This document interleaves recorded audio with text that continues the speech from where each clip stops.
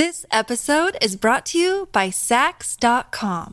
At Sax.com, it's easy to find your new vibe. Dive into the Western trend with gold cowboy boots from Stott, or go full 90s throwback with platforms from Prada. You can shop for everything on your agenda, whether it's a breezy Zimmermann dress for a garden party or a bright Chloe blazer for brunch. Find inspiration for your new vibe every day at Sax.com. When you need mealtime inspiration, it's worth shopping Kroger, where you'll find over 30,000 mouth-watering choices that excite your inner foodie. And no matter what tasty choice you make, you'll enjoy our everyday low prices, plus extra ways to save, like digital coupons worth over $600 each week. You can also save up to $1 off per gallon at the pump with fuel points. More savings and more inspiring flavors make shopping Kroger worth it every time. Kroger, fresh for everyone. Fuel restrictions apply. Welcome to the New Books Network. This is Laura Stark at Vanderbilt University. In her new book, Skin Theory, Visual Culture and the Postwar Prison Laboratory from NYU Press, Cristina Visperas offers a model of an abolitionist approach to STS and the history of the life sciences. And it's kind of what I needed right now. So by now, this is well known. During the 1960s, scientists with faculty appointments at Penn and with contracts from pharmaceutical companies did experiments on captive men at Philadelphia's Holmesburg prison. Building on this documentary work, Visperas turns attention to the prison experiment's optical rationality, or the way of seeing images that came out of the space that was simultaneously a prison and a laboratory. Visperas shows how skin operated as a scientific apparatus. And she also uses skin as a metaphor for how science makes race visible, and yet it leaves racism as a void. So at its core, the book asks, what is the relationship between science and the project of freedom? And it hopes towards a reparative bioethics that dismantles scientific racism and the prison nation that it upholds. This interview is a collaborative effort among myself, Laura Stark, and the graduate students at Vanderbilt University in the seminar Critical Bioethics. Well, this is Laura Stark at Vanderbilt University and the graduate students in the course Critical Bioethics. And it's a real pleasure to be talking today with Cristina Visperas, the author of the new book, Skin Theory, Visual Culture and the Postwar Prison Laboratory. And just in terms of the nuts and bolts, this book is about the Holmesburg prison in Pennsylvania and about the long-term and wide-ranging research of Dr. Kligman, who was a dermatologist, well known at this point. He was specifically a specialist in fungal infections, but I think some of his work has been best known through the work and the testimony of Alan Hornsbloom and the book Acres of Skin, and the more recent book that came out of that. What's remarkable, as you sort of recite in the introduction of this book, is that 33 pharmaceutical companies had contracts at this prison for research, that around 85 to 90% of the prison population was Black, and 3/4 of the prison population was used in medical experiments. And what you want to do in this book, as we were reading it, sort of coming from a critical bioethics and an STS perspective, was also think in the direction of media studies and what you're referring to as the optical rationality that's undergirding the experiments. And so the organizing question for the book is about science and the project of freedom, and thinking about how scientific racism persists. And you have this very moving quotation in the introduction that the atrocity of scientific racism is not that it happened, but that it happened again and again. And so you're interested in this optical rationality to try to understand how scientific racism can be built into the core of a lot of scientific work. So in this book, you hold together two institutions, the prison and the scientific laboratory. And in Holmesburg, the two come together. So I wonder if you could start us off then by talking about skin and thinking through the title of the book, Skin Theory. So how does skin constitute an object of all of the gazes of the wardens, of the scientists? And at the same time, how does it structure those gazes? Wow. Yeah. So skin is pretty fluid as an object in the book. And I'll start by first talking about the frameworks that brought me to analyze skin in the particular way I did for the book. One is that I am trained in science and technology studies. And in that field, we don't simply critique scientific practice from the outside, for example. We don't simply make arguments like, here is a culture that is racist or sexist, and then of course that is going to filter down into the science that is done. Instead, we look at science as a culture that you could already see in the very practice it reproduces these forms of oppression, right? That it doesn't need this external influence, that it is kind of shaping our social and natural world on its own, as it's an active participant in that shaping. So that was one framework. The other framework was prison abolition, spearheaded by the work of Black feminist activists and advocates and researchers and scholars. And prison abolition is pretty systemic in its definition of change. It's not simply about getting rid of buildings, prison buildings. It is thinking about the rest of society, how we can transform social relationships that move away from punishment or punitive responses to harm. And so with those frameworks, I brought that into this project, and I was thinking, okay, I'm going to get down to the actual science that was being done, or at least how Kligman and his team were communicating it in their publication. So going through their actual methods and seeing how racism was an internal part, was a logic that drove a lot of their questions. And it was very important to me that their experiments didn't really have anything to do with race. They weren't recapitulating questions like, are Black people biologically inferior? Are white people biologically superior? They weren't rehashing those questions. And yet their experiments were deeply racist. And so the only way to make that argument was to go into the methods. And prison abolition, that is looking at process and not just, buildings, helps that. And I think it's conducive to kind of having an STS framework done. Also, I saw them as working together in the analysis. And so when I looked at skin, yes, I was looking at skin as an actual thing, right? How it became an apparatus, how it was a sort of visual medium for screening, for example, pain, or screening changes in skin color in response to an agent that was put on the skin. But I was also thinking about skin a little bit more theoretically. Skin, the ways that skin is has all of these connotations of intimacy and borders and touching, and in that sense, skin is a very important part of subject formation.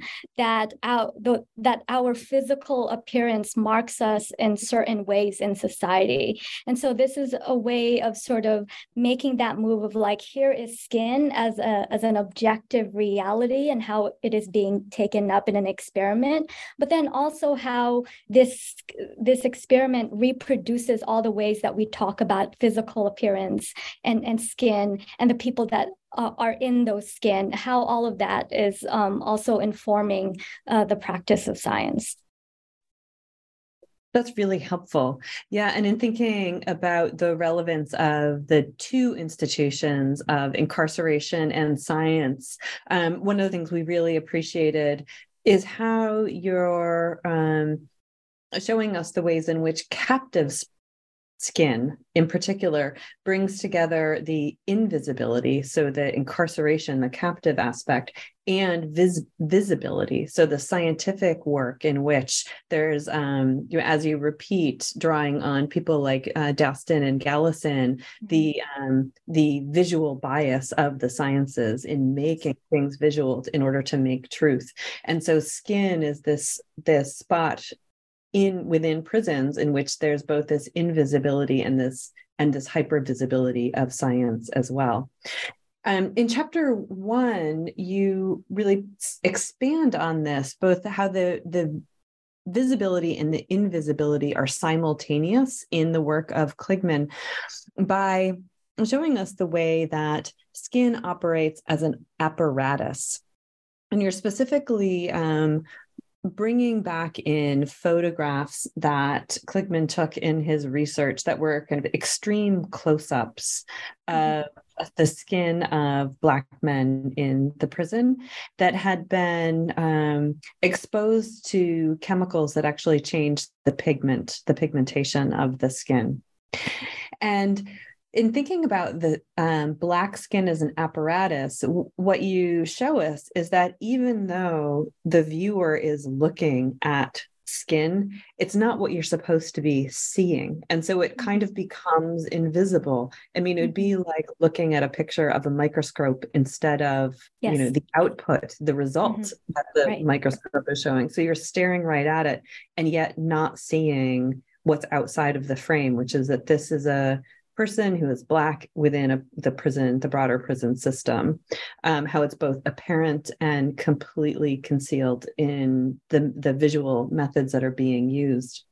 So building on this, Justin had some really interesting thoughts about this issue of intimacy that the photographs were building from and drawing on, and just the possibility of intimacy in these photographs. Justin, take it away.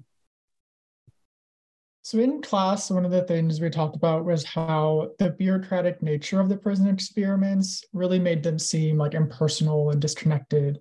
But on the other hand, as we sort of touched on just now, was chapter 1 made the argument that the zoomed in pictures of the experiments in the records and textbooks are extremely intimate.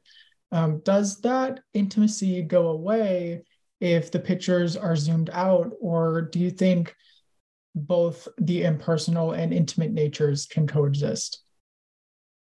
That's a very good question. And I remember when I was writing that part of the book, I was drawing on feminist scholarship talking about, close-ups in film, for example. What is the point of the close-up? It's to bring the person closer to the subject of the image, creating this sense of intimacy, right? Trying to explode this distance between the viewer and the subject of the gaze. But here, these experiments were being conducted in prisons where the notion of autonomy is just completely non-existent. So what is the role of skin in a context where you can't rely on it as a form of bounding the self, right? The prison is a space where someone just loses that sense of autonomy of self-determination. And this can be seen in the ways that they are then deployed for scientific research. And we can see it in the actual visual imagery that is produced in science. But here's the thing, a lot of laboratory work, a lot of visualizations that occur in labs, they are close-ups. Laboratory work tends to look at very, very, very small things. And so they can't help but be close-ups. And so here I'm talking about a standard practice of visualization that happens to coincide with this sort of invasion of a subject, right? The loss of autonomy, the loss of borders that can be construed as intimate, yes, because you are the scientific gaze is being brought closer to the subject of that gaze. But it's a very disturbing kind of intimacy. It's colonizing. It's a touch that is unwelcome and that is coerced. And so that is what I was trying to get at when I was talking about the what intimacy might be in these images. Yeah, that's really interesting. And I should say that the tests that you're looking at of Kligman's in chapter 1 in particular on skin as an apparatus are ones that are probably best known to many people as retin A and various forms of acne and wrinkle treatments. So they're really common and really familiar. And what you're showing is the way in which Black bodies in particular were kind of instrumentalized for pharmaceutical production that was ultimately geared towards a white market in particular. And at the same time, you're clear and you show in the photographs themselves that white skin was also part of the visual apparatus, and it was used in the experiments almost in this teleological way, in which you would have these experiments done on Black skin to maximize the witnessing to the exposure, the change that the medication could make to the color of the skin. But then its market potential, its success for white bodies. And in chapter 2, it seems like they're nice mates, chapter 1 and chapter 2, because you're still focusing on this visibility, invisibility of scientific uses of captive skin in chapter 2, which is called Skin Problems. And in this chapter, you're still thinking of skin as an apparatus, but you're looking at the way that skin was explicitly racialized. And in these experiments, you're showing us the studies that were done on allergens in particular, and you're pointing out, sort of on the issue of intimacy, that what the photographs were showing, what were these bodies that were not happy, were not comfortable. They were having an allergic reaction that was intentional, that was given to them.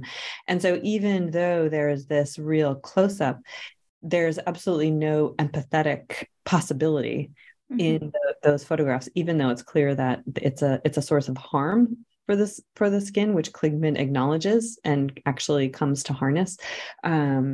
That is a form of harm and pain. And so on the issue of pain, I'm going to hand it over to Sonali.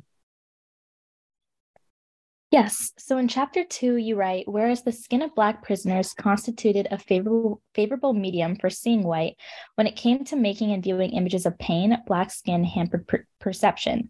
Could you explain for listeners how are other races and ethnicities seen in terms of pain? Yes, of course. Thank you for that question. So in chapter 1, I was making that argument that, the skin is an apparatus. And when an apparatus is working just fine, you don't really notice it, right? This is something that is kind of talked a lot about in STS, is that when the apparatus breaks down, that's when you notice it. And that's what I was trying to talk about in chapter 2, right? All of a sudden, this visual apparatus stops working as a visual apparatus when the thing that is being visualized is pain. So in this case, Black skin was configured as not being a good screen for visualizing pain, but white skin is better for that, because how scientists defined pain in these studies is mainly redness, pinkness. And so my book focuses a lot on Black skin because it is situated at Holmesburg, and a majority of the prisoners at Holmesburg were Black. But this was a chapter that is very much in conversation with other literature talking about this long history of ignoring pain in communities of color more broadly? Why is it that I think the phrase we call it now is medical gaslighting, and it's usually talked about in terms of women across races, that when women go to their doctors, their complaints of pain are not taken seriously. But this particular chapter is speaking to that history where people of color in general, when their complaints of pain, of illness are dismissed. And here I am looking specifically at the skin again, showing that this isn't a science being, or a medical science being, negatively influenced by a racist culture. It is also the culture of medical science itself is racist, and so of course it's going to produce scientific knowledge and metrics about pain and illness that privileges whiteness or centers harm done to white people. The chapter also, in terms of the STS and how it wants to think about the STS literature and how it wants to think about harm and the sort of the injustices that continue to be done on Black and brown bodies by taking the white code, white category as the anchoring codes for these studies.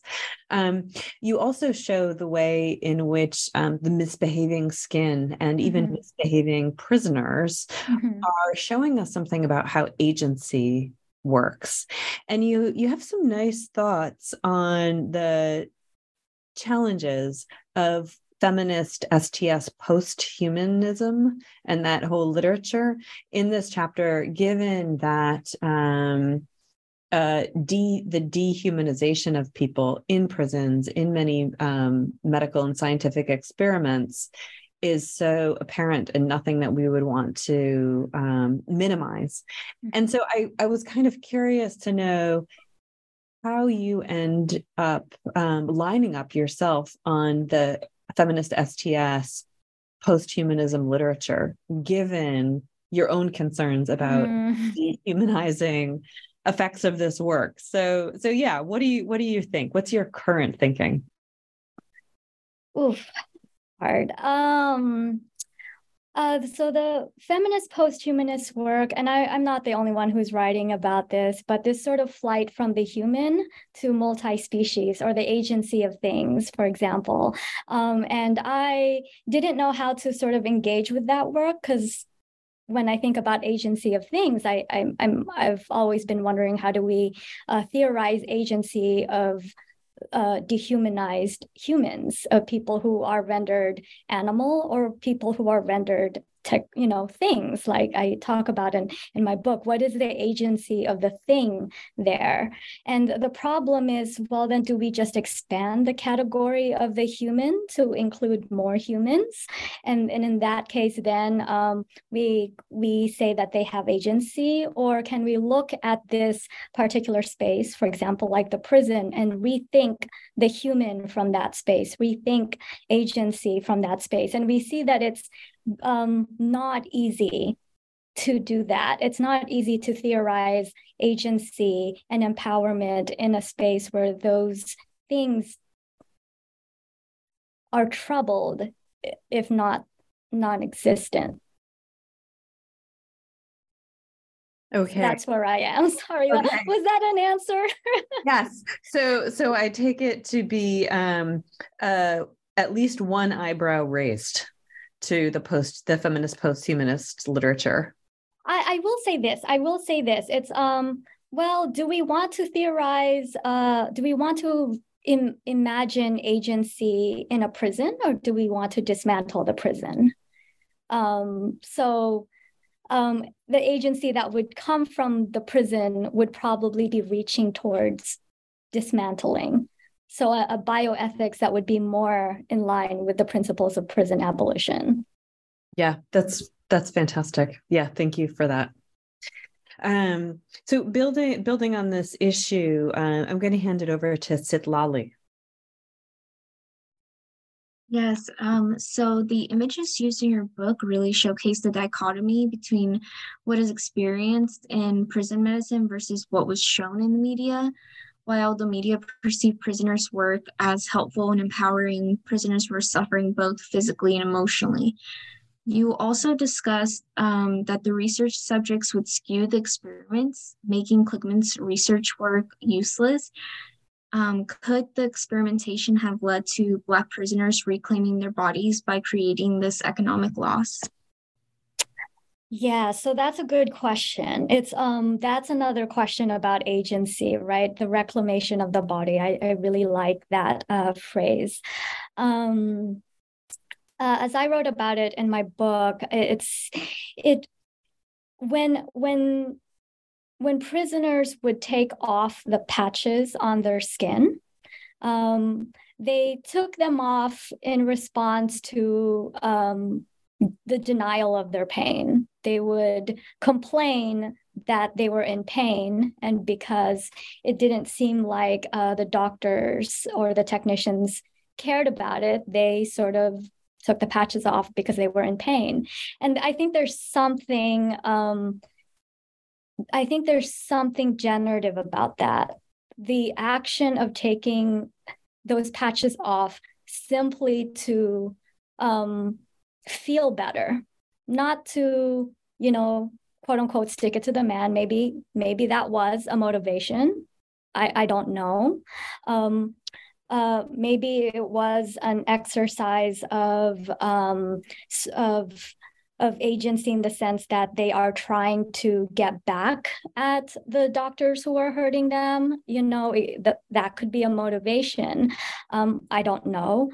The only thing I know is that they took it off because they were in pain.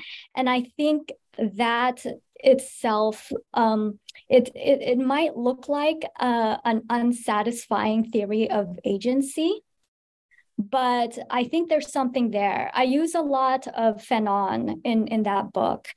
And in Fanon's work, both in Black Skin, White Masks, and Wretched of the Earth, he talks about how colonized subjects would erupt in violence against their colonizers, not because of this dream of a utopian future, decolonized future, not because they have a sophisticated understanding of liberty, but simply because at that moment they couldn't stand it anymore.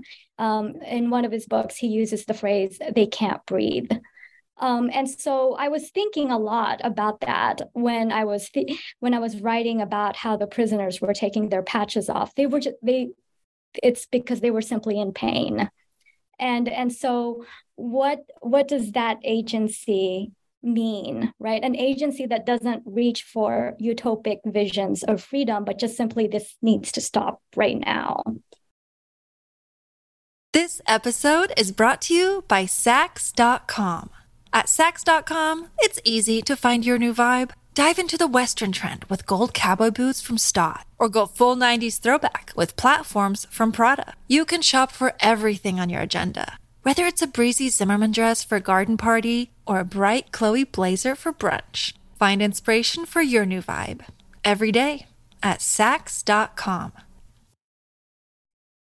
Yeah, that's really thank you for that. And the book really has as a through line Fanon's work, and specifically Fanon's discussion of epidermalization of race. And so I've really liked Simone Brown's work on that, and I especially like, given the way you're theorizing skin as an apparatus, how you're taking Fanon and using it as a way to think in terms of American anti-Black racism. So it's really, really, really helpful, very generative.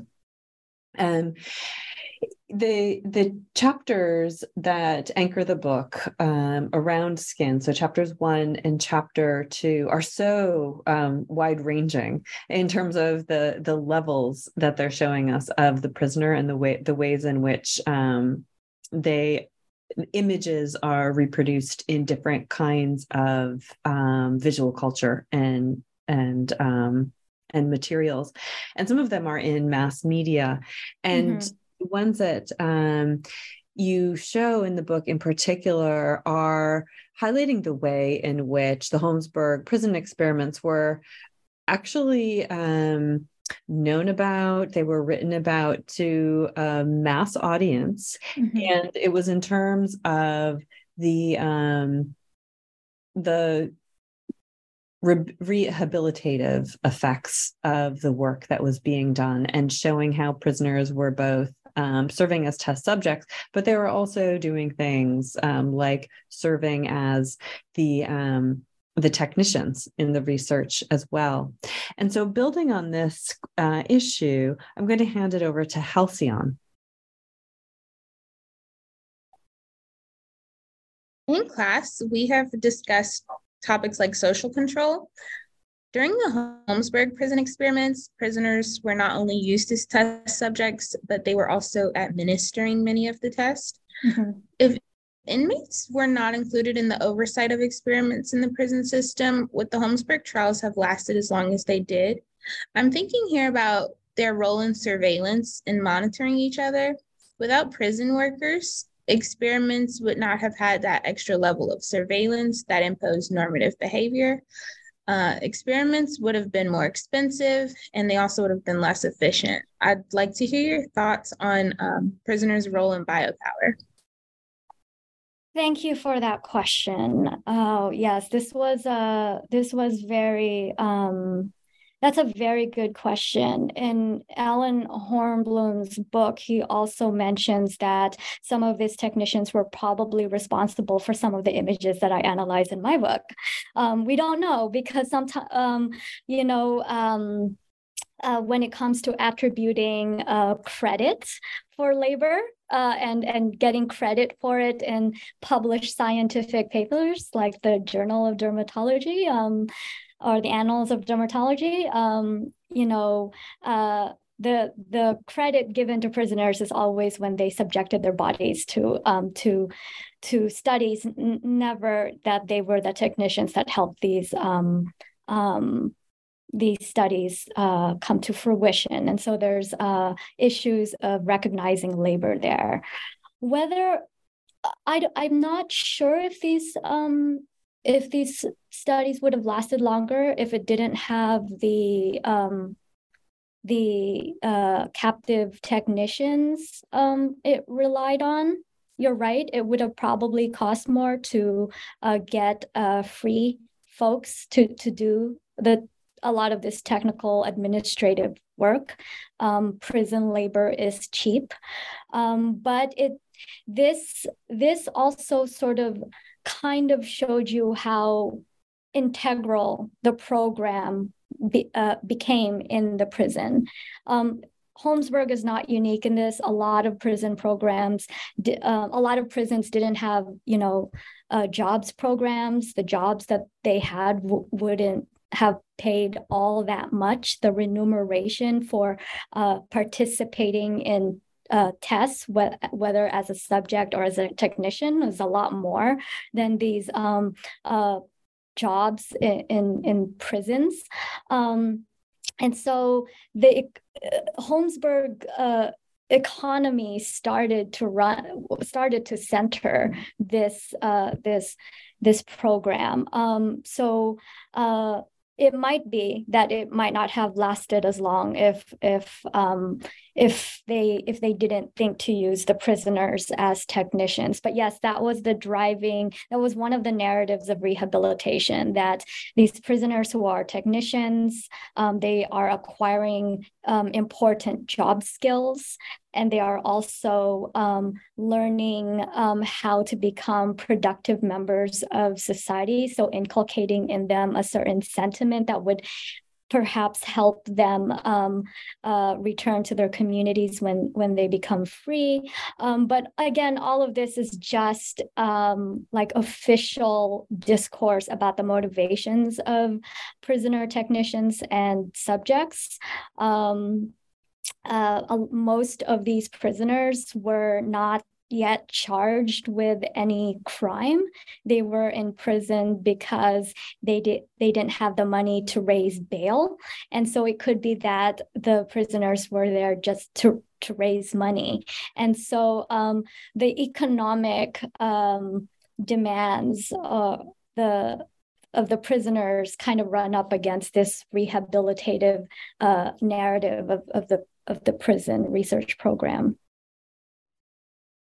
Yeah, and in chapter 3, you actually take us to think about the skin of architecture. So you take us to the site of Holmesburg itself, and you show how this narrative has a very long history. So you give us the history of what's called the Pennsylvania model, and this is the idea of work and collective labor as well as solitary confinement, so that there's no moral collective degeneration, quote unquote.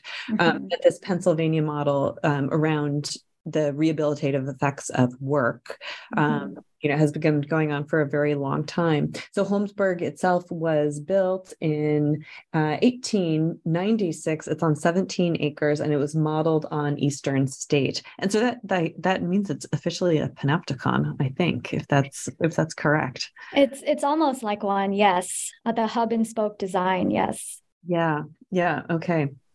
And one of the things that you're doing in this chapter is to take us through your own visit to Holmesburg and to think about haunting and the ghosts of Holmesburg, and also just that it was full of garbage. Yes. And so thinking through the concept of the ruin in a lot of different ways. And it brings us back to, I think, one of the key points of the book, which is the gaps of memory, and how your aim is not necessarily to fill in gaps and reclaim some memory, but to point out where these holes in memories exist. And the memory is one of sort of the reality of scientific racism. So could you just take us through your visit to the prison? When I first heard that the prison was still around, I was very intrigued. My first visit to the prison, I didn't look up anything about the prison. I kind of wanted to see what my first impressions were. But when it's open during the summer months, you have to sign a waiver saying that if any structure falls on you, you won't sue the city, because it is quite dilapidated. And that's what I wasn't really expecting. Outside, the prison looks like a fortress. It looks like a medieval fortress. No one's getting in, no one's getting out. And inside, everything is just crumbling. And I didn't know how to analyze the space, because I was going in there thinking, I'm going to see the lab that I've been, theorizing outside of the space for a whole time. I'm going to see the lab. And I came in and I'm like, everything is falling apart.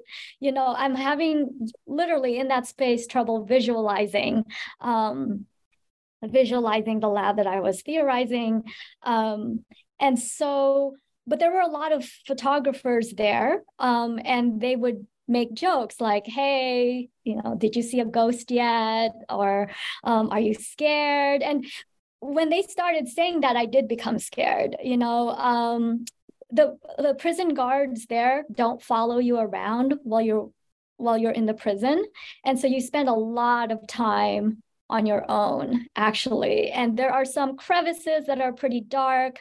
The prison guard there told me not to go anywhere that is kind of blocked off, but I'm small physically. And so that didn't mean anything to me, because I could get around, things that are blocked off.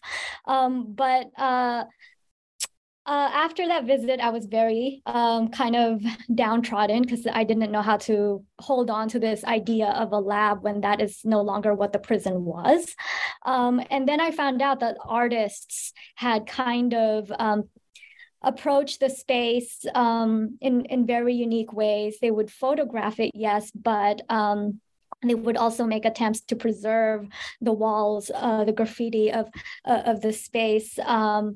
And I realized that in a lot of their commentary on their own artwork, they would talk about Kligman's work. They would talk about the skin of the prisoners and make comparisons between that and the crumbling walls of Holmesburg.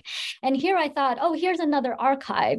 So in addition to analyzing the scientific publications that Kligman and his team put out, I could also analyze this artistic archive, the cultural artifacts that continue to preserve Holmesburg in our memory. And so that was I would say it was a different kind of analysis that was called for there. I think this is a chapter where I was particularly not very STS because my objects were not scientific, except the ghost hunters who would come in with their technology that ostensibly could detect ghostly presence inside the prison, and they would sort of say that this is very rigorous scientific work. This is evidence of ghosts, of phantoms.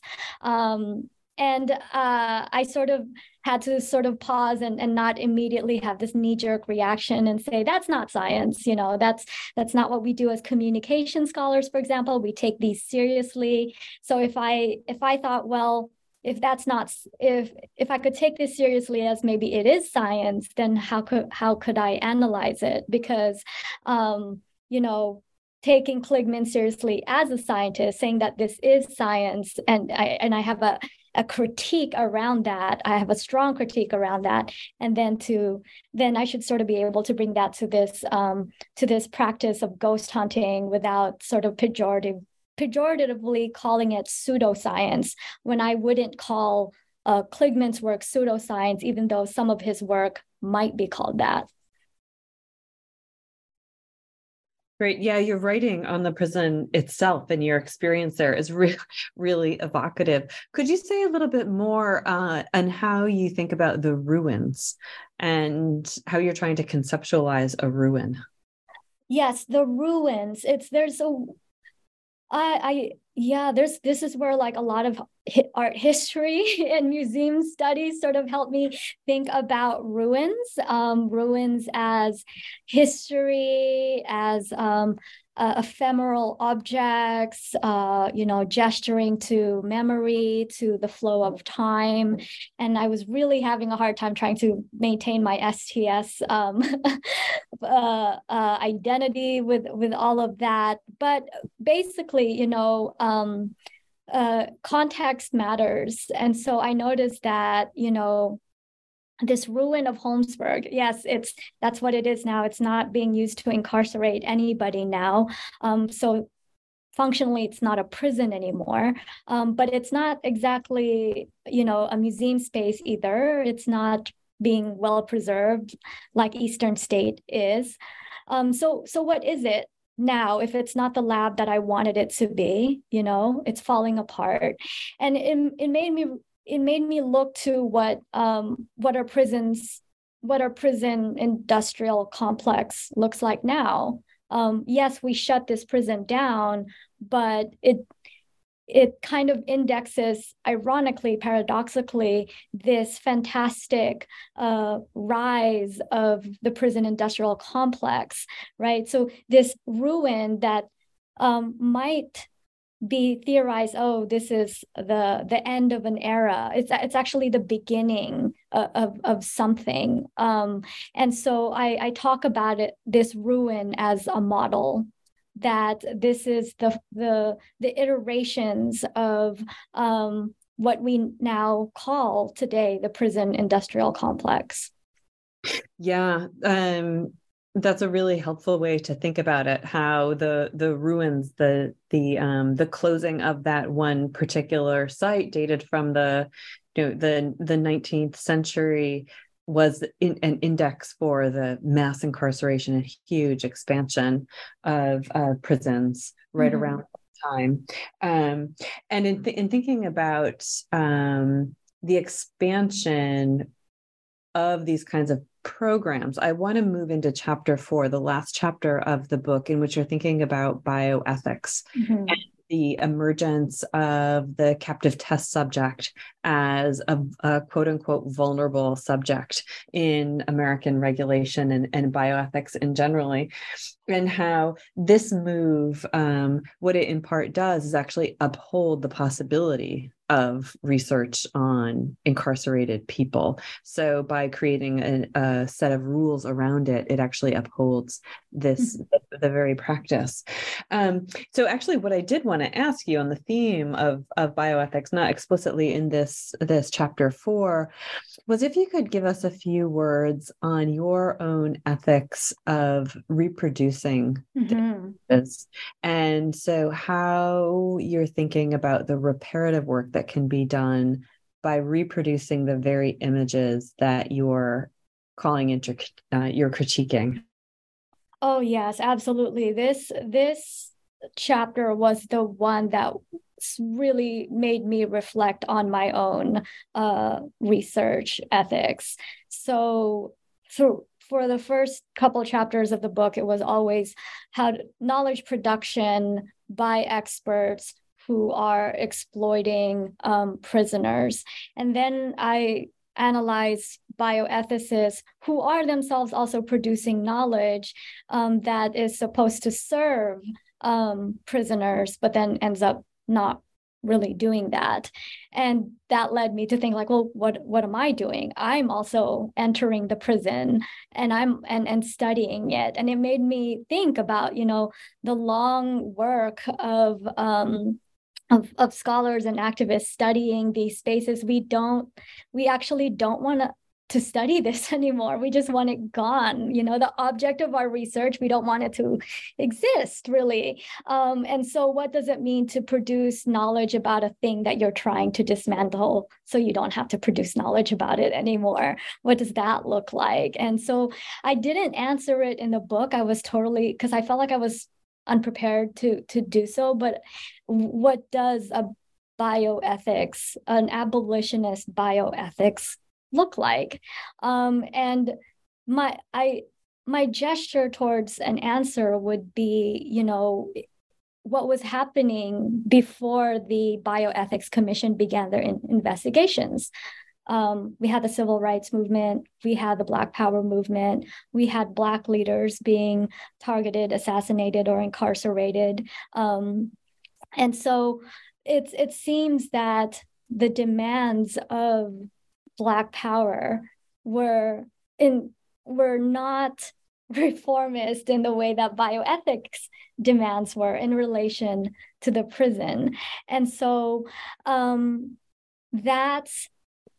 I try to maintain that abolitionist approach to STS in the book by ending on that note and preserving it. I have now analyzed the internal workings of medical science in prisons. And so,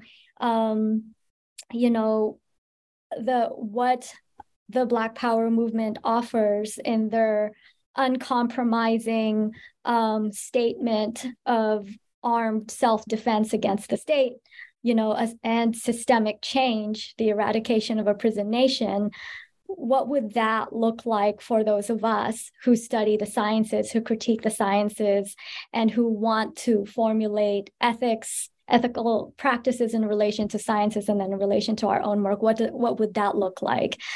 So the book ends with that. I don't answer it. I'm starting to get a better idea of what that might look like in my newer work now.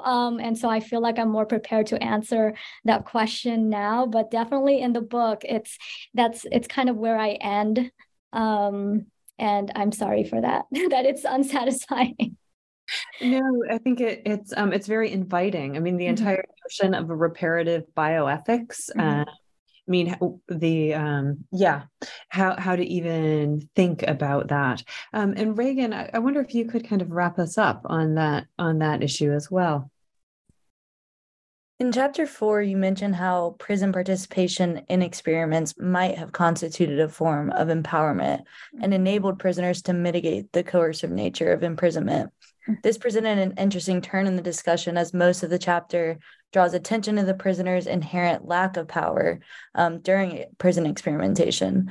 You touched on this a little bit earlier, but could you explain for our listeners whether you think there is a real possibility of empowerment for prisoners, or is prisoner agency an illusion? I wouldn't call it an illusion.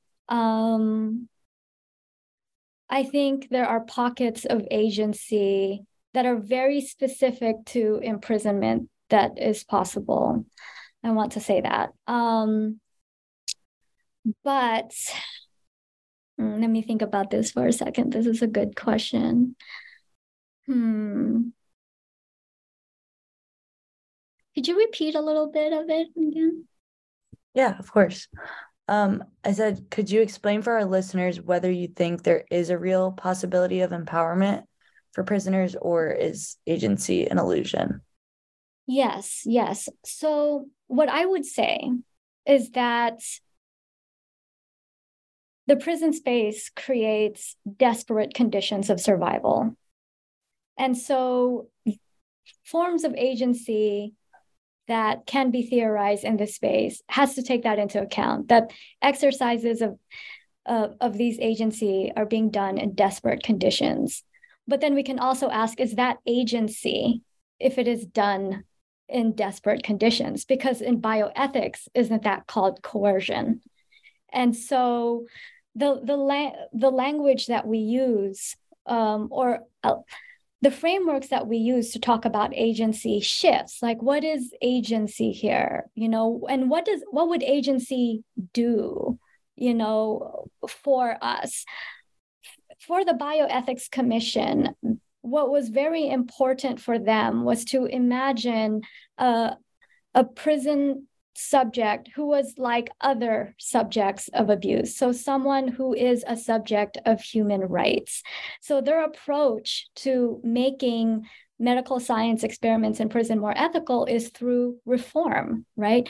Maybe if there were more jobs in prisons and if they paid better, maybe more prisoners wouldn't feel so pressured to participate in these research programs. Maybe if we had more doctors and nurses and trained medical staff in prisons, prisoners wouldn't join these experiments just so they could receive medical attention and care. Maybe if prison conditions weren't so violent, prisoners wouldn't join these programs just so they could have a relatively safer space in prisons. Maybe if prison life or prison existence wasn't so empty, where people are just passing the time, maybe they wouldn't feel pressure to join these research programs just so they can do something, right? So that's a reformist approach. How do we make the prison space a better space for these kinds of things? That's a different that's a definition of agency and empowerment that I am trying to critique in the book, because even the Federal Bureau of Prisons are like, no, we're just going to summarily end these programs in our prisons because we don't want to adopt these reforms, because that defeats the purpose of imprisonment. Because the prison is supposed to be this dehumanizing. So even the Federal Bureau of Prisons say, no, they're not supposed to have this idea of agency that you think that they should have. So that's a very good question. I think that to think about the possibility of agency, we have to define what we mean by that first. Yeah, that makes perfect sense. That basically we can't tweak our way to abolition. Yes. That's not how it works. Yes. Yeah. Well, thank you so much for this conversation, and really for your remarkable book. It really brought together, I think, an important and and helpful ways, generative ways for us, the relationship between knowledge, between science and freedom. And one of the things that you say towards the end of the book is that what you're really trying to do here in this project, and I think a lot of us are behind you on this. So really rallying behind you is to push the liberatory limits of political legibility towards the eradication of a prison nation. So thanks so much for showing us how that can be done. We really appreciate it. Thank you. So this has been an interview by Laura Stark, Lali Padilla, Halcyon Guy, Justin McLean, Reagan Kelly, And Sonali Perlman.